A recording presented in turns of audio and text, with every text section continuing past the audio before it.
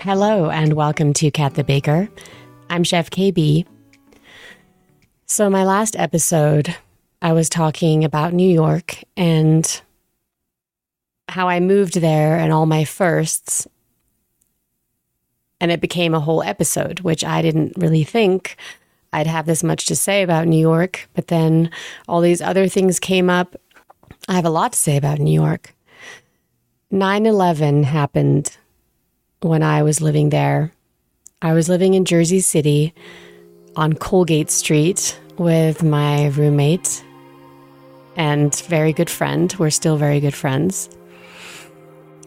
Usually I give random names to people, but her name is Beth. I'm thinking maybe in the future we'll do an episode because she's the person that made me really love baking. You know, as you know, I have baked my whole life, and it was something I did with my mom.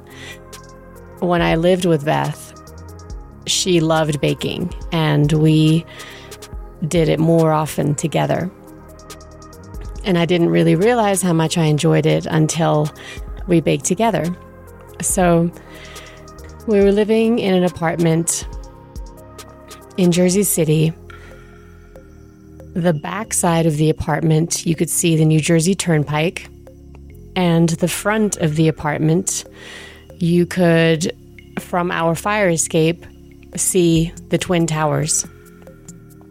And it was very much a landmark, you know, of the city. So, for example, when I would take the subway up to like the Upper West Side, I would look down the city.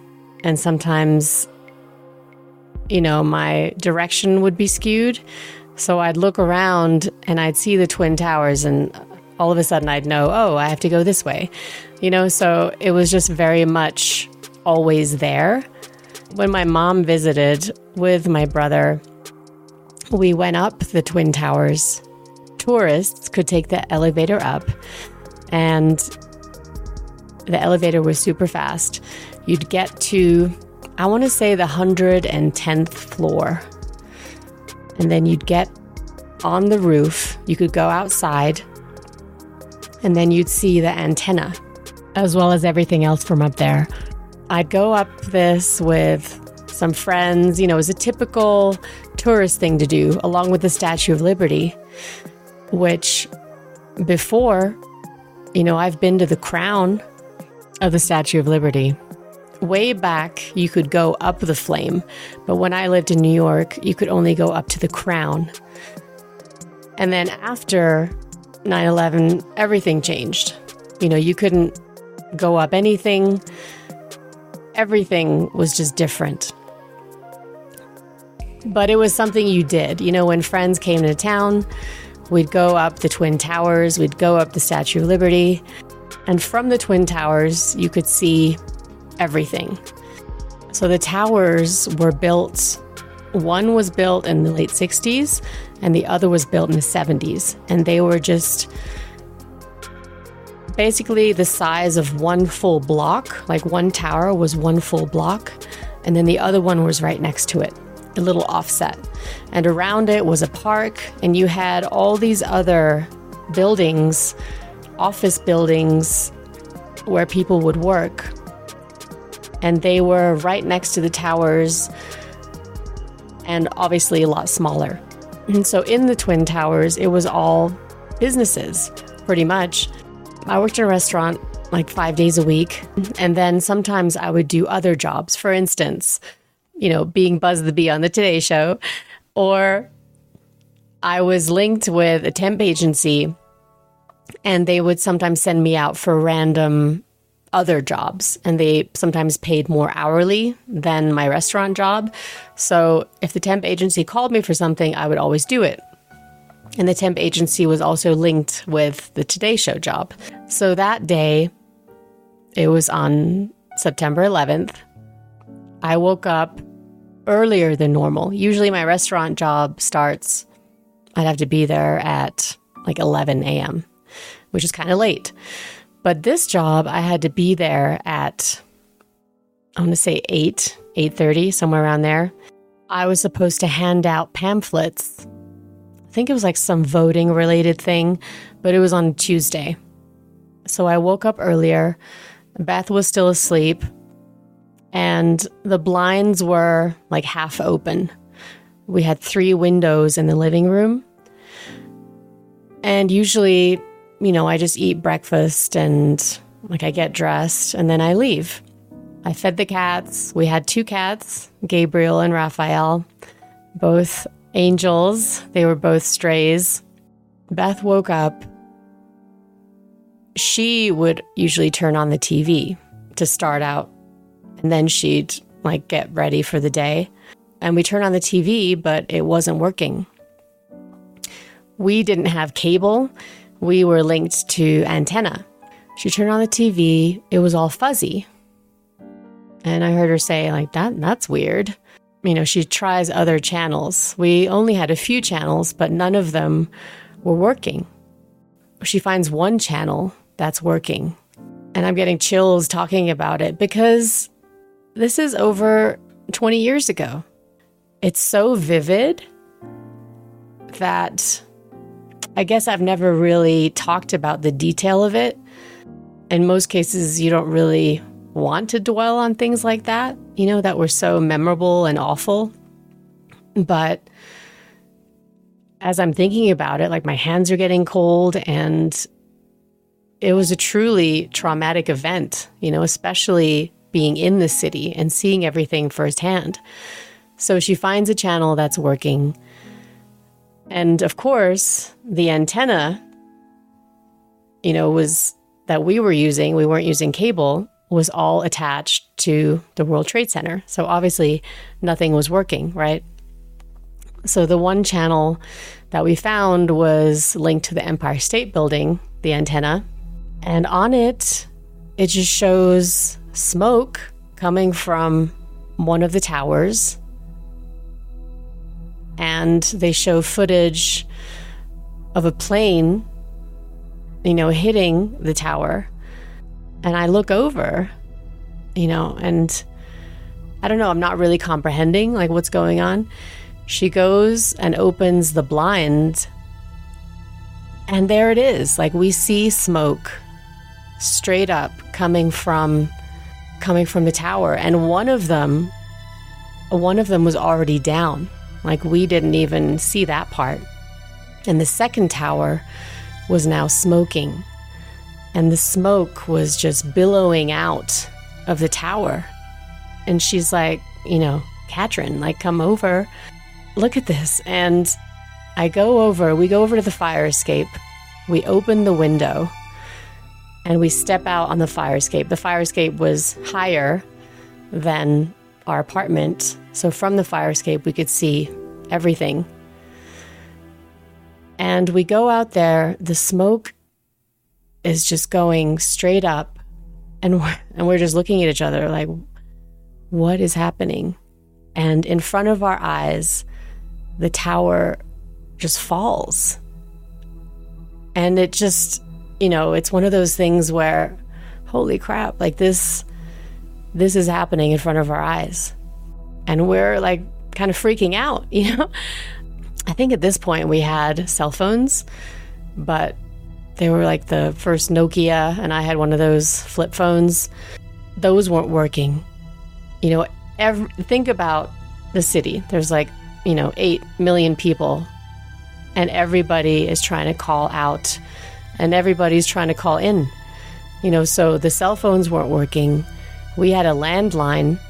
I forget which way it was, but I guess we could dial out, but nobody could dial in because everybody was calling everybody, and there were these people that we could see from our apartment just walking around, not in a relaxed way, obviously, but they were walking around trying to find some purpose, because this was early in the morning and already everything was shut down. The bridges, the tunnels, you couldn't leave or enter the city. So obviously that day, I couldn't get into the city. Neither would I want to, so Beth right away said, let's go to a hospital and donate blood. That was her first instinct. But then I guess all these other people were trying to give blood too, and the hospitals were overwhelmed. So all we could really do was just stay home. And we just watched the news, that one channel, all day. And it just kept repeating how the airplane crashed into the tower. That was pretty much the last day of summer where it was warm. After that day, all of a sudden it turned cold. Like, I just remember it because it was so vivid. And that day was warm, like it was hot. So all the windows were open. And that smoke, like it was a constant smoke just streaming, from that area. And the wind changed and all the smoke was going toward Brooklyn. So there were reports saying, close your windows. I mean, this is toxic smoke. And this is just the smoke. I mean, imagine the firefighters, the police, and just all the responders that went into the tower. I mean, the smoke was this distinct smell of metal, plastic, just burning. It was such a smell that I will never forget. So every time I smell some sort of metal smoke, like I think of that moment because it was so vivid. And then we would start seeing all these missing posters. I mean, just think of all those people that were in the towers, even inside the Twin Towers on the very ground floor. You had floors of malls. I mean, there was a giant mall in the Twin Tower and just all these different levels of shops, restaurants. Below that, you had all these levels of parking. Under that, you had the subway, you had the PATH station. It was just these endless levels of different floors underground. And then the 110 plus floors above it, just with offices and businesses. So many people were in that area. And then not just the towers, but all the buildings around it. So when I started going to work, the next day, they had reopened the bridges and the tunnels, and I took the path in to the city. And there were two ways to get into the city. You could take the path to the World Trade Center. Obviously, now you couldn't anymore. Or you took it went to 9th Street, 14th Street, 23rd, and 32nd, which is the way I normally went. But if I was downtown, sometimes I would just take it directly from the World Trade Center. The next day I went to work. It was just so surreal because that whole night, I couldn't sleep much. The roads were closed. Nobody could get in or out of the city the day it happened. I think, I don't know because I wasn't driving, but there was no traffic on the New Jersey Turnpike. Everything was kind of just shut down, except for the wreckage. It was being cleared out with these trucks, and they were taking it out of the city into New Jersey. And I could see it from the apartment. My bedroom was facing the New Jersey Turnpike, and I could see these cars filled with all this rubble and wreckage on the trucks being driven out. The day I went to work, I walked to the path. There were tanks, like just tanks driving, around the main area where a lot of people were. For example, PATH stations, subway stations. You'd pay at the turnstile and go down into the tunnel. so I could take the PATH train. And then there were soldiers checking bags, holding machine guns, and just checking everything. You know, overnight, it turned into the way I'd never, ever seen the city before. And just people were not normal. Like the day that it happened, we were just watching the news. And it was just so depressing that Beth said, let's go see a movie. And it doesn't even matter. Like, I don't even remember the actual movie we saw, but somebody had dropped a bottle or something. You know, they dropped a bottle and it rolled down toward the front. And this one man, he picked it up and you know, he gave it by hand to the other person that dropped it, like rose in front. And we looked at each other, we're like, wow, that was so nice. You know, normally New Yorkers, I'm not saying they're not friendly. Like if you ask them for something, they'll help you. But everybody pretty much minds themselves, you know, and these people just wanted to go to the movie theater to escape what was going on, including us. It was just so nice. People were considerate. They were helpful. You know, that maybe lasted a few days. But I remember it was just a different tone. Everybody's eyes were open.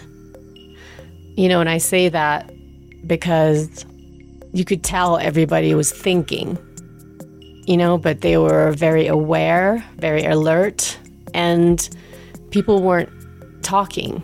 People were trying to do their normal lives, their normal day-to-day with all of this going on, you know. So when I got to the restaurant, it was actually very busy because all the business people that would usually come there for lunch, they didn't have anywhere to go. They didn't have an office to go if they were in that downtown area.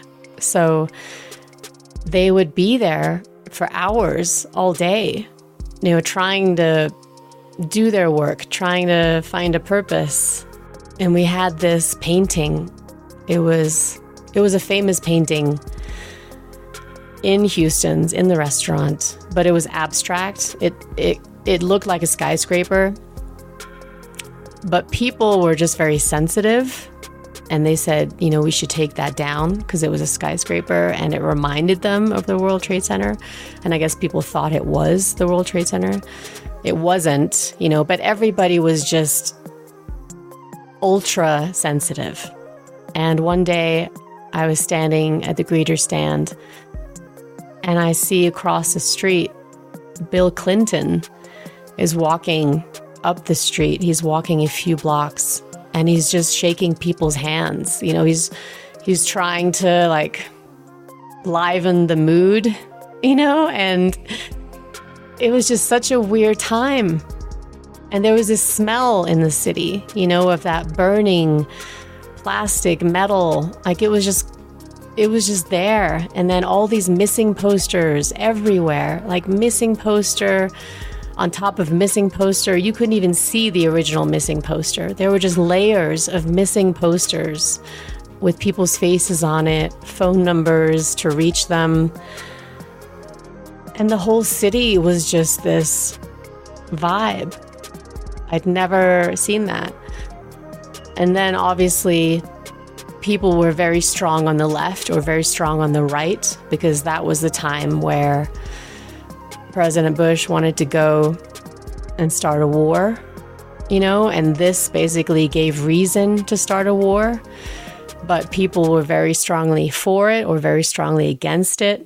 And there were flags, American flags that were hung outside of apartment windows, you know, saying either don't fight or go to war. It was just a very extreme time. And then, you know, just everything changed. That's when TSA laws changed to go flying. Like now you had to take your shoes off. Before then, you could leave your shoes on. Same with the water bottle. You know, it was never a thing to empty your water bottle. Like that, all that changed after 9/11. Same with any privacy. Any police officer or soldier could check your bag if they wanted to. Same with entering buildings. Now the security was heightened.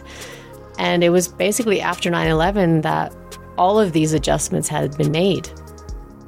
And it was just a huge turning point in American history, really, regarding privacy. It was a very somber time, and if we'd go to see a movie, most movies that were set in New York, you'd always see a skyline view, and it always had the Twin Towers in it. So now, before the movie was released, if it had the skyline view in it, the editors had to go back and take out the view and try to edit it in some way that it didn't remind people of the Twin Towers. All these changes had been made. And now when I was going uptown and I came out of the subway, all of a sudden I was turned around and I'd automatically look down, to see if I saw the Twin Towers. And I'm like, oh, right. Like they're not there. It was just a different way of thinking because these buildings were just there. They were ingrained in New York. And now everything just had to be rearranged in a sense. Luckily, my immediate friends, they weren't in the building. I had a friend who was outside the building. She was a model and she just finished a job and she was walking in the downtown area right by the towers. And as they were falling, she was in the crowd running. Like obviously in New York, there's just all these tall buildings. You can't just run anywhere. All these people running, trying to get away from the rubble and the wreckage that's falling. And then we had, friends of friends whose family were in the towers and they died. I mean, we saw this horrible footage where people were just hanging from windows, like they knew the building would fall and they're just hanging from these skyscrapers on the outside of it. I mean, it was crazy. And they're just these images that stay with me. I'll never forget. But it was just a very surreal time. A lot of people left the city after that.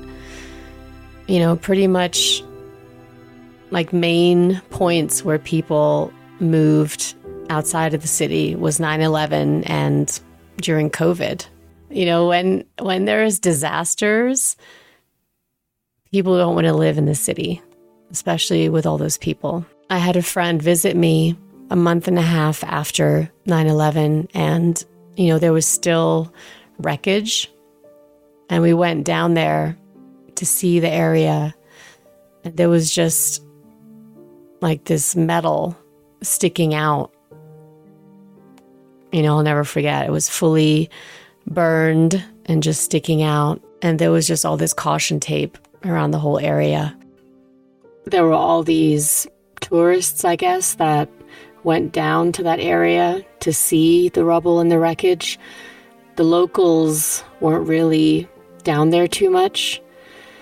And it was weird to see that area being photographed, like I saw it all happen in front of my eyes and now there's nothing left. But now that's the memorial, which when I left New York, they weren't done building it. I left New York end of 2005. And I just remember that whole area was rubble. Because if you think about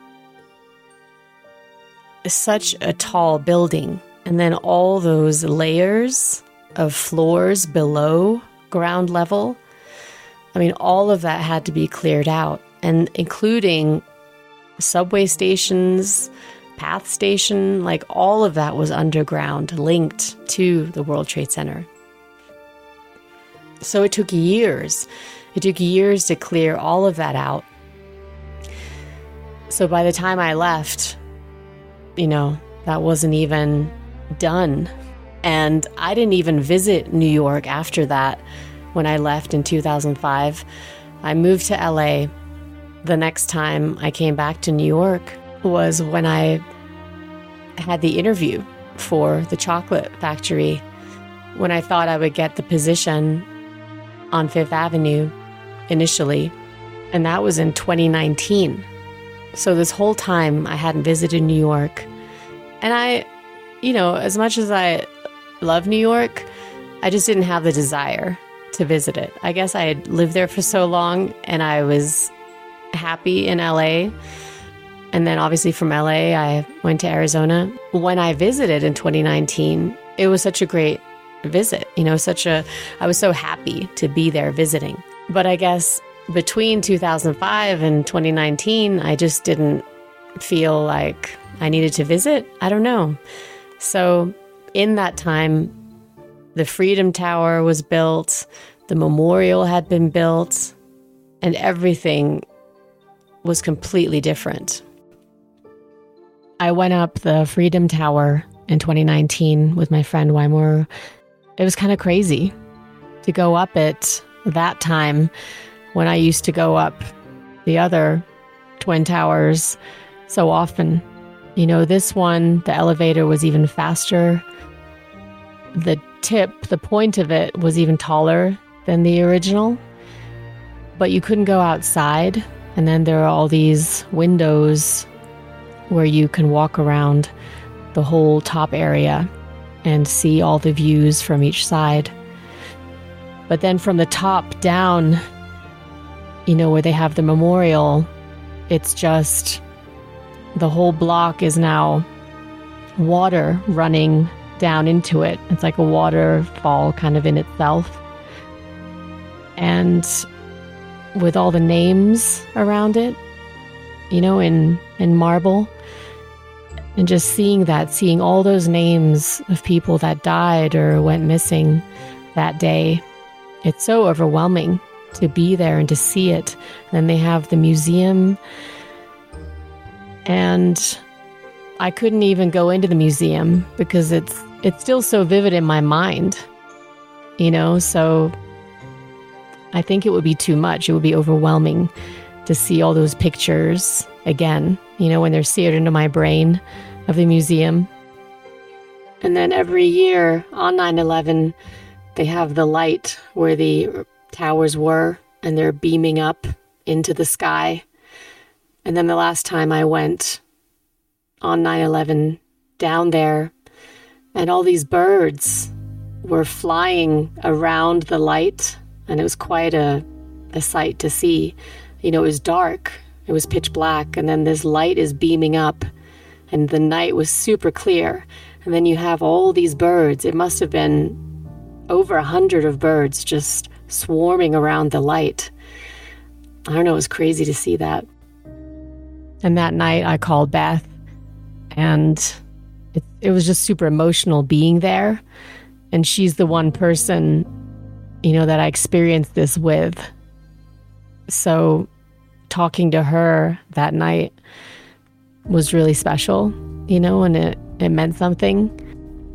It's weird now when people tell me of their experience of 9/11, no matter where anybody was, they have their own experience when they saw it on TV or wherever.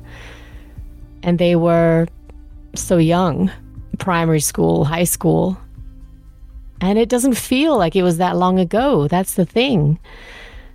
I guess, I'm getting older, but it's so strange how these vivid experiences, they just don't go anywhere. They stay with you. I guess that's with anything in life. And for me, 9/11 is one of those. And then in 2003, there was this crazy power outage. Basically, the whole system of the Northeast power grid had been overloaded, and it was old. I'm at work on 27th and Park. All of a sudden, the whole restaurant goes dark. It's daytime out, so I wasn't thinking to look outside or anything. Some people are coming in from outside, from other restaurants, being like, do you guys have power? And we're like, no. And then it turns out that the whole city has no power. So basically, if you're in a small town not having power, it's never great. It's never a good thing, right? Like you think of everything that you bought and you don't want it to thaw or anything. In a whole city, think about it.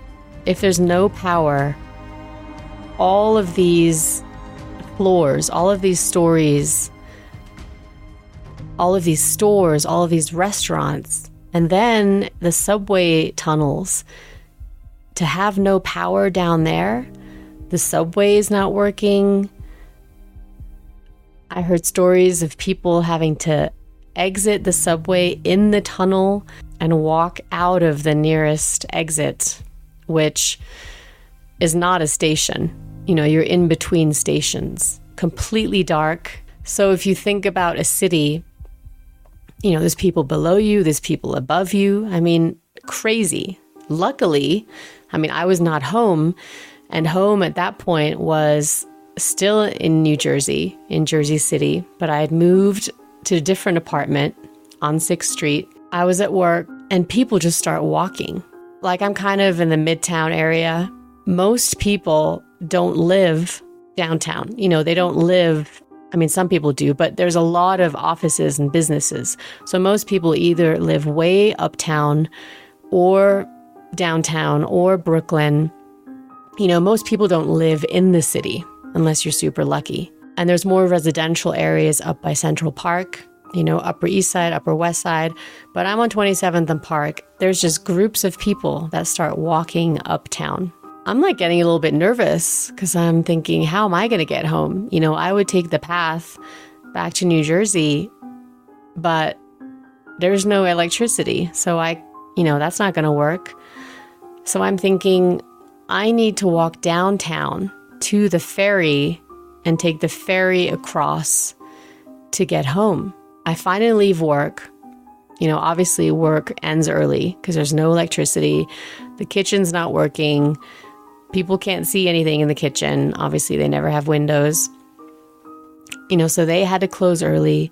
You know, everything has to be closed down manually. No credit cards are working. Nothing's working. And people in the restaurant, workers, guests, they're all getting nervous. Like, nobody really knows what's going on.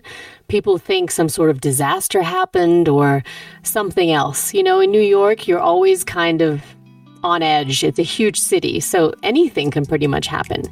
You know, so people are wanting to leave the restaurant. They're getting antsy, but it's taking a while because they can't take credit cards.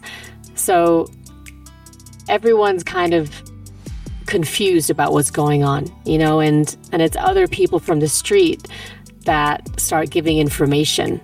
I exit the building, which is the MetLife building with the gold roof, you know, if you're familiar with that one. And that's where Houston's is located. So I exit the building. I'm going against all these people. All these people are walking uptown. And,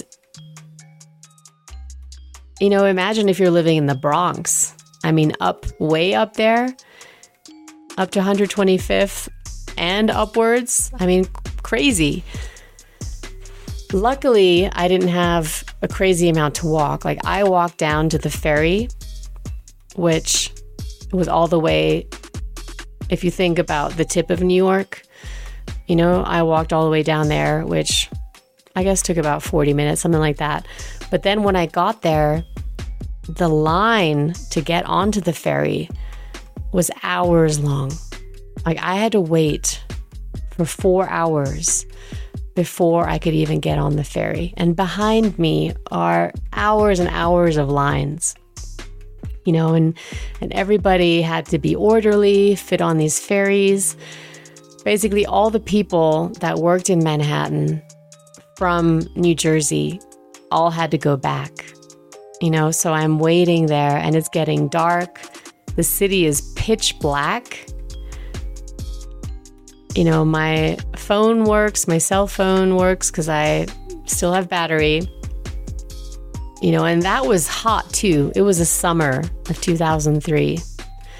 And people in the city, like, their fridges weren't working. Nothing was working. It was just pitch black. And my friend was telling me how she was so hot, you know, like no fans were working, no AC, nothing was working.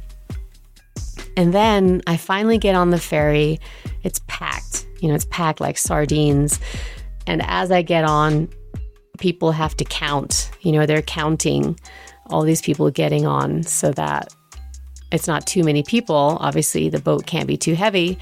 So I get on the New Jersey side, and it's maybe like a 20-minute walk to my apartment from there. And then I see the street lights are on. I get in New Jersey. Weirdly enough, there's power. And I'm like, oh, wow, this is crazy. I hope there's AC on, in my apartment, because we had like one AC unit in the wall. And I get on my street, on 6th Street. The weirdest thing ever, there's this Italian festival going on, which I'm like doing a double take. I'm thinking it's dire straits in Manhattan. Everybody's trying to get home. No power, pitch black. And then on the street that I live on, there's an Italian festival. And I'm thinking, okay, there's a miniature Ferris wheel. There's all these food stands. They're serving zeppoli, these corn dogs and all these other like Italian things. And I was so confused. Like, it was the weirdest, surreal thing ever. The Italians in New Jersey are probably like, F Manhattan, we had this festival planned, we're having it tonight, and we have power, so there. And I get into my apartment, and, my ex, he's home. And I'm like, did you see that street fair outside? Like, he's like, yeah, it's crazy. Inside I have AC, we have lights, like everything was fine in New Jersey. Usually when you live in New Jersey, you kind of want to live in Manhattan, because it's convenient. But this was one of the times where I was so happy to be living in New Jersey. New York was such a weird time during COVID. I mean, obviously when COVID started, I was in Switzerland. I was in an ideal place. I was so thankful that I wasn't in New York. And when I went to Switzerland, I flew there in January. I just made it to Switzerland. And then you start hearing about all these cases happening, but it's kind of like going on in the background. And then it got full blown in Switzerland in March.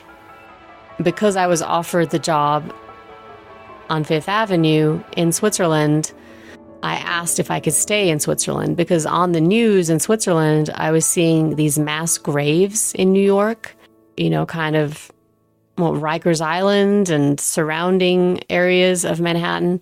They were burying all these people. I was thinking, wow, I don't want to go back to New York. So I stayed in Switzerland as long as I could. And when I did go back, it was in July in 2020. And it was crazy, because first of all, you couldn't even fly back. I mean, when you fly to the US from Europe, obviously you get like a temporary visa, but nobody could fly back. The only people that could fly back were people who had permanent green cards, who had American passports. So I was able to get on the plane, and this was a large international plane. It was like in the middle, you have 5 seats, and on both sides, you have 3. It's not just the traditional, 2-4-2. This plane was almost completely empty. It was crazy.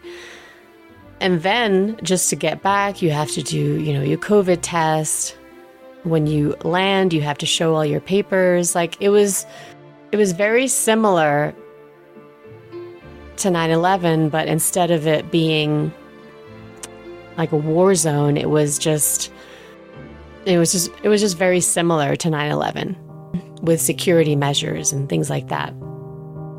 But instead of, checking all your bags, you just had to have all these different papers and you were being treated like you had COVID, basically. You wear a mask the whole time. You can't take it off. When you're entering internationally into the airport, the security that is there, they're wearing these huge gas masks and basically looking at you like you basically have COVID. But security was very heightened. When they asked me, what was the purpose of my trip in Switzerland? And I'd say, I worked at a chocolate factory. All of a sudden, they'd be super happy, So anytime I mentioned chocolate, it made their day. All of a sudden, they completely flipped from super serious to, oh, wow, I love chocolate. Which kind of chocolate? And then this one person that I talked to, he totally didn't take my fingerprints, and he said, oh, my favorite is this chocolate. And he showed me his bars of chocolate. Like, it was the funniest thing. This is just a few months after COVID hit the US. So I'm in the middle of it. I had friends who told me, basically, when COVID happened, nobody was walking on the street at all. It was just, everything was empty. All the businesses were closed. Nobody was on the street. And it was kind of a sketchy place. When nobody is there, that's when things are unsafe, or they feel unsafe, and especially when there's no businesses, there's no reason to go out. I remember that if I wanted to maybe get a coffee, I couldn't just go inside a store and get a coffee. I had to make a reservation. I couldn't pay with cash, only card or tapping with your phone. Most businesses were closed, but then some, you had to only do to go. Like, everything was a process. Nothing was easy anymore. And so many businesses shut down. They didn't exist anymore. It was a good thing I was staying in the city at the time, like my studio apartment, because I had to plan everything around using a restroom. All the restrooms were closed in restaurants. The restaurants weren't even open, only available for to-goes. So if I needed to use the restroom, I'd have to run back to my apartment somehow, use it, and then kind of plan my day around a restroom. Like, how crazy is that? It was just such a crazy time of uncertainty, and nobody knew anything really, what was going on and how things would become, and like when people could travel, when people could see their families. I mean, just crazy. And most people didn't even want to see their families because they didn't want to make them sick. The older had a weaker immune system, so people were seeing their families from outside their windows and talking to them. Like, this was going on in Switzerland too. The family was on their patio or inside their window, and then the family member was outside of the window talking to them. People didn't want to go on the elevators with other people. Everybody like extra tightened their mask when you would go on the elevator with somebody, or people would just wait, for the next elevator. The gyms were closed. You couldn't go to a gym, or if there was a gym in your building, then you had to reserve a time so that you weren't using it at the same time as somebody else, or it wasn't too crowded. Like, nobody trusted anybody because you saw everybody as having COVID. You saw everybody as somebody that could basically kill you. I don't know, it was crazy, especially being in the city with something like that. Switching from the Switzerland, hiking and outdoors and all that, to New York, where you have to wear your mask at all times, all the time. It's just a completely different way. And if you weren't wearing a mask and you're in the subway, or if you didn't have the mask over your nose, which you were supposed to, I saw several people in the subway getting yelled at. Fights were being broken out because they weren't wearing their mask properly, or not at all, or wearing it under the chin, or all this craziness. So it's just very extreme, from countryside to city. But I understand, I wasn't in New York, thankfully, when COVID broke out. So I don't know what it was like to be inside this whole time. You know, at least in Switzerland, most places have a balcony. But in New York, I mean, you just have this small little space and you have to be in this space 24/7. I mean, that will drive anybody crazy. A lot of people in New York knew other people that had died from COVID. So of course they're going to be more protective and try and be more secure about the whole situation. But basic things became the most difficult things. Going to a hairdresser. I mean, people were cutting their own hair at home. You know, all of a sudden, all the blonde people weren't blonde anymore because they couldn't dye their hair because the hairdressers were closed. Or just lines everywhere wanting to get in a grocery store. Or you couldn't find certain things, you know, like yeast or toilet paper. But everything was just gone or hard to get. Same with the arts. The arts suffered. All the arts suffered at that time. There was no theater. The movies were closed. And when they did reopen, you had to wear your mask the whole time. And it was limited to a certain amount of people in the theater. But at the same time, nobody was going to the movie theater. Except me. I was going to the movie theater because I wanted something else. And I love the movies, you know. So everything was just crazy. And then I would see people singing in Central Park. They just wanted to play. They wanted to sing. You know, all those artists that couldn't at the time were playing just for the public to get a reaction, to be able to do what they love to do. That's why so many people moved outside of the city. Because when chaos hits a city, there's no reason to be in the city. You can't do anything, you know? So during COVID, all these people could only stay in their apartments. Thankfully, I was in Switzerland and I was hiking. I was hiking like a maniac, all these mountains, because even in Switzerland, the government was saying you had to stay inside, and most people live in apartments, but they all have balconies. So all these people were just sitting on their balconies, sunbathing. They were saying, okay, just stay home. Don't travel, don't do anything. And I'm like, I'm going to go hike.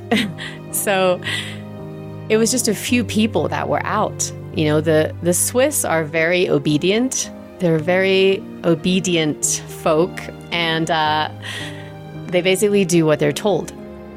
You know, I am less obedient in that regard because when you're told something in the US, you kind of take it with a grain of salt, you know?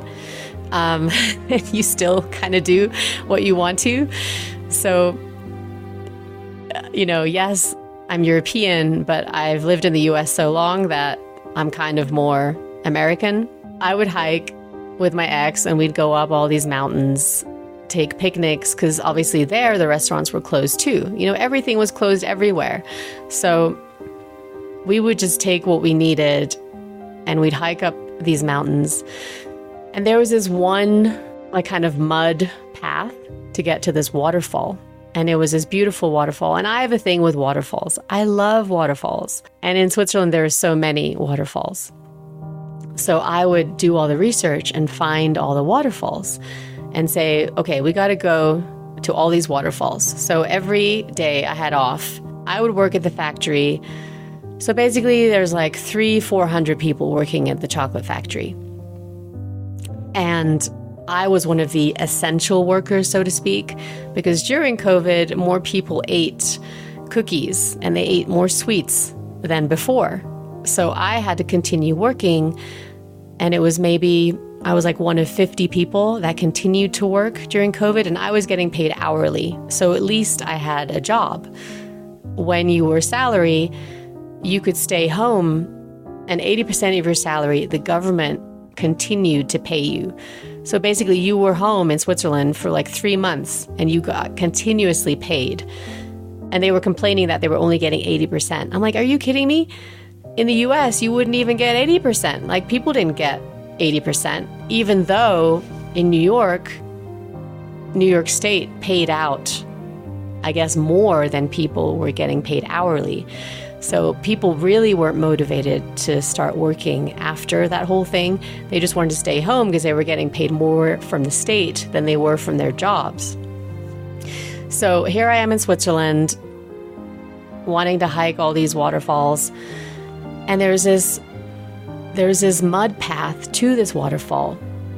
And there's this rope, it's kind of hanging. It's not like serious. Okay, it's not a serious rope with caution tape and like scary colors. So I walk over this rope like it's no big deal. And my ex says to me, "What are you doing?" I'm like, "What?" It's a rope. I climbed over, like I just walked over it. And he's like, "They don't just put up ropes in Switzerland. Like if there's a rope, then it's something serious. Something's wrong on this path. Like we shouldn't be walking on it." And I'm like, okay. Like I turn around and I see, I'm like, "It looks fine. Let's just go." And he's like, "Okay, but if something happens to us, we cannot get any money back or whatever. It's basically, we're doing this at our own risk." I'm like, "Okay, let's go." So he goes over the rope and we get to this waterfall. And yeah, the mud path is a little muddy and there were mudslides and it was going straight down a cliff. So basically, if you were walking there, you could slip and fall down a cliff, but it wasn't even like that dramatic. I've gone down scarier places in Colorado going down mountains, so this was no big deal. And I get to the waterfall and there's nobody there because of this rope. Like nobody's walking to the waterfall because they're doing what they're told and this rope is up. But this waterfall was so loud and perfect, and this rainbow had started forming, where the mist of the water is. And it was so perfect. And we walk back, we go up a mountain and we start eating like what we packed. And then my ex is like, "Look, there's some people down there. Let's see if they walk over the rope." We watch. They stare, like they stand at the rope and they talk, They turn around and they drive away. And he's like, "See?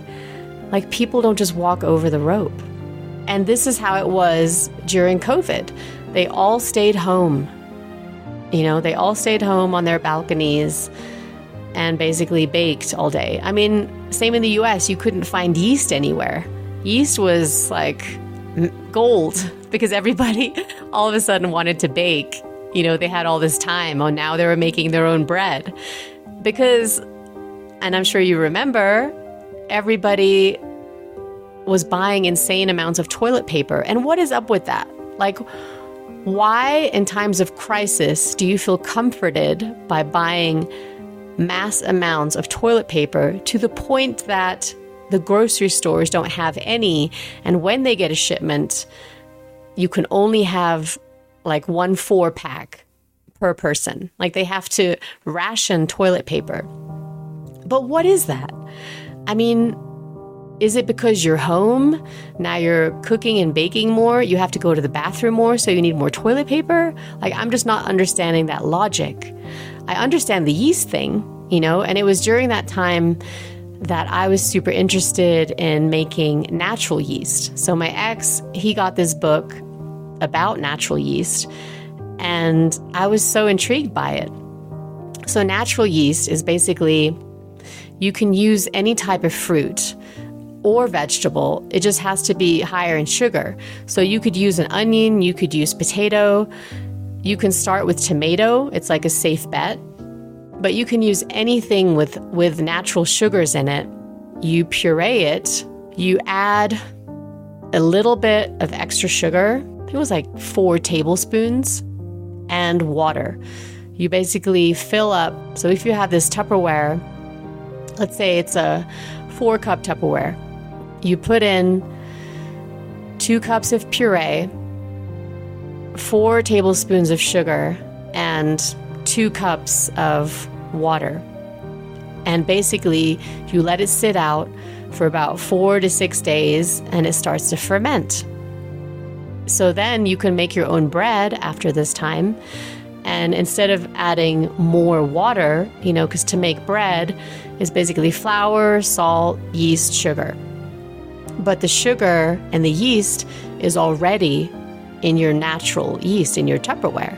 So all you're doing is straining the liquid, and you're pouring in the water with the sugar, basically, that's in your liquid. And all you have to do is add salt and flour.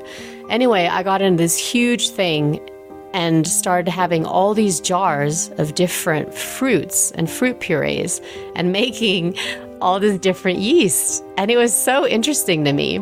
I think if you go on my Instagram, I have this whole process and this whole procedure of it. Obviously, it took more time because it's natural yeast. It took even longer than sourdough, and you have to ferment it and make your whole mixture to begin with. But if you couldn't find yeast, then this was a different alternative, So I made some really good batches of bread, and one of my favorites was the one I made with onion because it had such good flavor.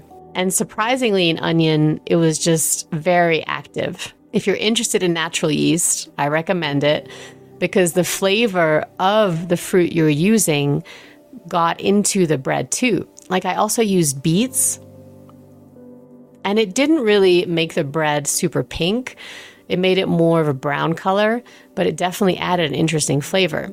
So anyway, it's worth checking out. It's worth testing. So yeah, that was during COVID. Everybody was making bread. It's the same thing in the US. I get to the city through the company because I'm going to be working in the city with the chocolate company. And they put me up in this apartment building, like on 40th Street. And it was weird because I arrived in the city by bus from Newark, and the city is like so empty. I totally wasn't expecting that. Nobody's walking around. I know the city to be bustling. I know there's always people walking around. And this was like so empty, and I've got my 2 suitcases. And I was kind of feeling like a little odd. I get to my apartment building and I have this studio apartment, which was nice. I stayed there for a few months. But it was in that time that there were so many changes in the city. A lot of small businesses had closed, and this was all over the world. I mean, how are you supposed to survive if you can't even be open? So all these businesses and even large businesses had closed. All these chains in the city, like chains that I had never seen. But then when I was in the city, I saw them all over and they had all closed.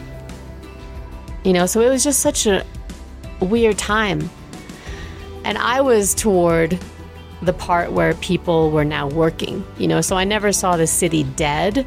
But at night, when all the people that lived in Brooklyn and the surrounding neighborhoods, when they all left the city, I was still in the city because I was staying there. I didn't like to go out at night because it was very creepy, so I would never be on the phone as I was walking at night. And I had a couple random people kind of follow me. So the thing is, what's creepy when people have mental issues and they're in the city, like those are the people you kind of have to look out for. And there was a lot of that going around. And again, just men just taking off their pants and walking around. I wasn't far away from Times Square. So there's one day, I think it was my day off, I was going to walk up to Central Park. And it was summer, so I'm walking through Times Square, and it's not packed at all. During this time, people don't really want to visit the city, so there's not much tourism. If people don't have to go into the city, when they live in the surrounding areas, they won't. So I'm walking in Times Square, and I hear these 3 women behind me, like kind of laugh, screaming, like something super funny. And I turn around, and this guy is walking past me super fast. And I did a double take. And I'm like, is he naked? Like, I saw his butt. Like, he's just walking, but he's walking super fast. He's wearing a mask. I saw that. He's wearing these navy blue or royal blue socks and nice shoes. But the rest of him is naked. And I'm like, oh my God, I got to take a picture of this. Like, nobody's ever going to believe me. So I quickly take a picture, and he's walking so fast. For him, it's just like some sort of a thrill. Like he's trying to see what he can get away with. I don't know. But think about this. You wake up and you're like, today, I'm not going to wear any clothes. Like, why? Okay. And if he has a doorman, would the doorman maybe stop him or say something? I don't know. Like, you get dressed, you put your socks on, and then at that point, you're like, you know what? I'm not going to put anything else on, but I'll put on my mask. That's what's important, right? First of all, how about your area? Like, I think that has more germs than you putting on a mask. Like, I think underwear is more important than a mask. I'm just going to say, like, this is New York. This is just the most random thing. And, these women that were behind me, they were laughing. They had a friend that was kind of in front of them. So they call her name and they want her to turn around, and she full on sees his front area. And I guess she made a face, and it was super funny to these other women. So they were like howling, laughing, and this guy doesn't care. He's just walking super fast. I don't know, like for what purpose? I guess he had to get to work naked. What? So I told my mom about this, super serious. She's like, yeah, those are called streakers. Like they do it for the thrill, Like, I'm telling her this because it's funny, and I thought she would laugh. But meanwhile, she's like super serious about it. She's like, yeah, like I know those people. I'm like, what? Like that? What an odd reaction. And when I was in New York, because I was living there, I was working at the store, but the Fifth Avenue store wasn't open yet. So I was working in this other store and basically just selling chocolate and talking about the whole chocolate process. Because when I worked at the factory, I saw every stage of the chocolate making process. Nobody could travel to the US from Switzerland, so I was the only one within the company that was in the US that really knew how all of this chocolate was made. So I was in the stores talking to people about it. I was doing online classes where the store would send people the chocolate, and then virtually we would do a chocolate tasting. And I'd guide people through the tasting. So when you taste chocolate, first of all, you don't want to bite on the chocolate. You want it to melt in your mouth. Chocolate takes on the flavor of the terroir, of the soil. So depending on where it's grown, it takes on the flavor of what grows around it. So chocolate that's grown in Ghana is going to taste completely different than chocolate that's grown in Madagascar, because different plants and different foods and fruits grow in those regions based on the climate. So it's really interesting. So when you taste the chocolate and you let it melt on your tongue, there's an initial flavor, there's a middle and an end. For example, for Madagascar, you might have banana notes, guava notes, and the flavor changes throughout as the chocolate is melting. So it's super interesting. And then also you taste the amount of cocoa butter that's in there based on its creaminess, on its silkiness. So all of this I learned in Switzerland. Basically, the company that was in the US just said, you have to come to the US and start working here. But then I get to the US and I'm not working in the Fifth Avenue store because it's not built yet, because they had so many delays during COVID. All these construction workers, they couldn't work the same. They just had a lot of delays. And then they weren't getting the equipment. They weren't getting, for example, in the Fifth Avenue store, they needed a lot of marble. All of that was being imported from Italy. So they weren't getting their equipment that they needed. So there were all these issues and everything was getting delayed because of it. So now I was in New York and I couldn't work in Fifth Avenue. So I was working at the Lexington location, basically just selling chocolate. I was supposed to be the chocolatier and making the chocolate. I couldn't do that, and that's when I said to the CEO, I'd like to go back to Switzerland, basically learn the live production setup and be in Switzerland again for a few months so that when I come back finally and Fifth Avenue is open, then I know how everything's done. Of course, that for me was just another reason to see my ex-fiance who was in Switzerland, but it worked out because I did learn a lot when I worked in the live production in Switzerland. It was right before Christmas that I went back to Switzerland. So I was in New York, I want to say 5 months, and then I went back to Switzerland. And obviously having a European passport, I was able to enter Europe no problem, but I was also able to enter back into the US no problem. So my situation was very specific. But at the time, it was just so nice to be back in Switzerland because they weren't so strict with the masks, because obviously there were less people and you could walk around more, and hike in the mountains.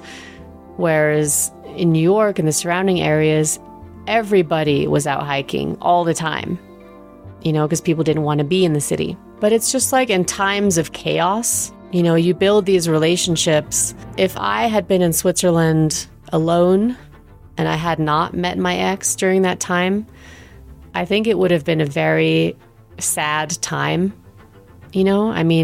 As we know, depression and anxiety spiked because people, they're not made to just be alone. People are social and you want to build connections. But during that time, people were afraid. It was just such a crazy time, right? And it was the same with 9/11. People were just very anxious, depressed. And even when the power outage happened in 2003, it wasn't a long time after 9/11. So as soon as a power outage happened, people think the worst, like what disaster happened now? Meanwhile, it's the grid, like there was no attack. And then during COVID, I met my ex basically a few weeks before COVID was full blown. We had that time together and we could bake and cook and hike everywhere. It was like actually one of the best times. COVID was horrible for a lot of people. I don't wish COVID to come back or anything like it. For me, it was a very special time because have the right person by your side and to spend that time together. That was special. That was meaningful. And obviously, if you were with the wrong person at that time, a lot of people either fell in love during that time or they got divorced during that time because you spent so much time with this other person that you either loved them or you hated them, like, especially in New York, when you're in apartments all day. In Germany too, you couldn't even leave. Germany, France, they were very strict. They didn't even want you out gardening. Like it was such a weird time. Yeah, I was very grateful that I was able to continue to work and that I had company, that I wasn't alone during that time. And I guess that's why I love baking too, because in times of hardship, in times of turmoil and trouble, there's always baking and it's comforting.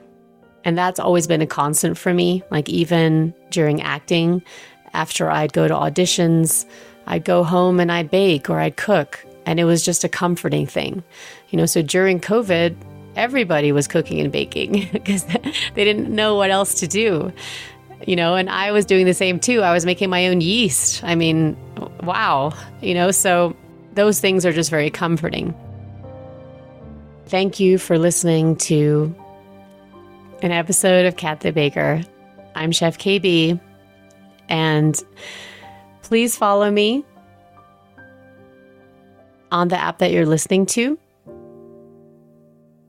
And I'm also on Instagram at Chef Kaybee or on YouTube at Kat the Baker. Thank you so much. Until next time.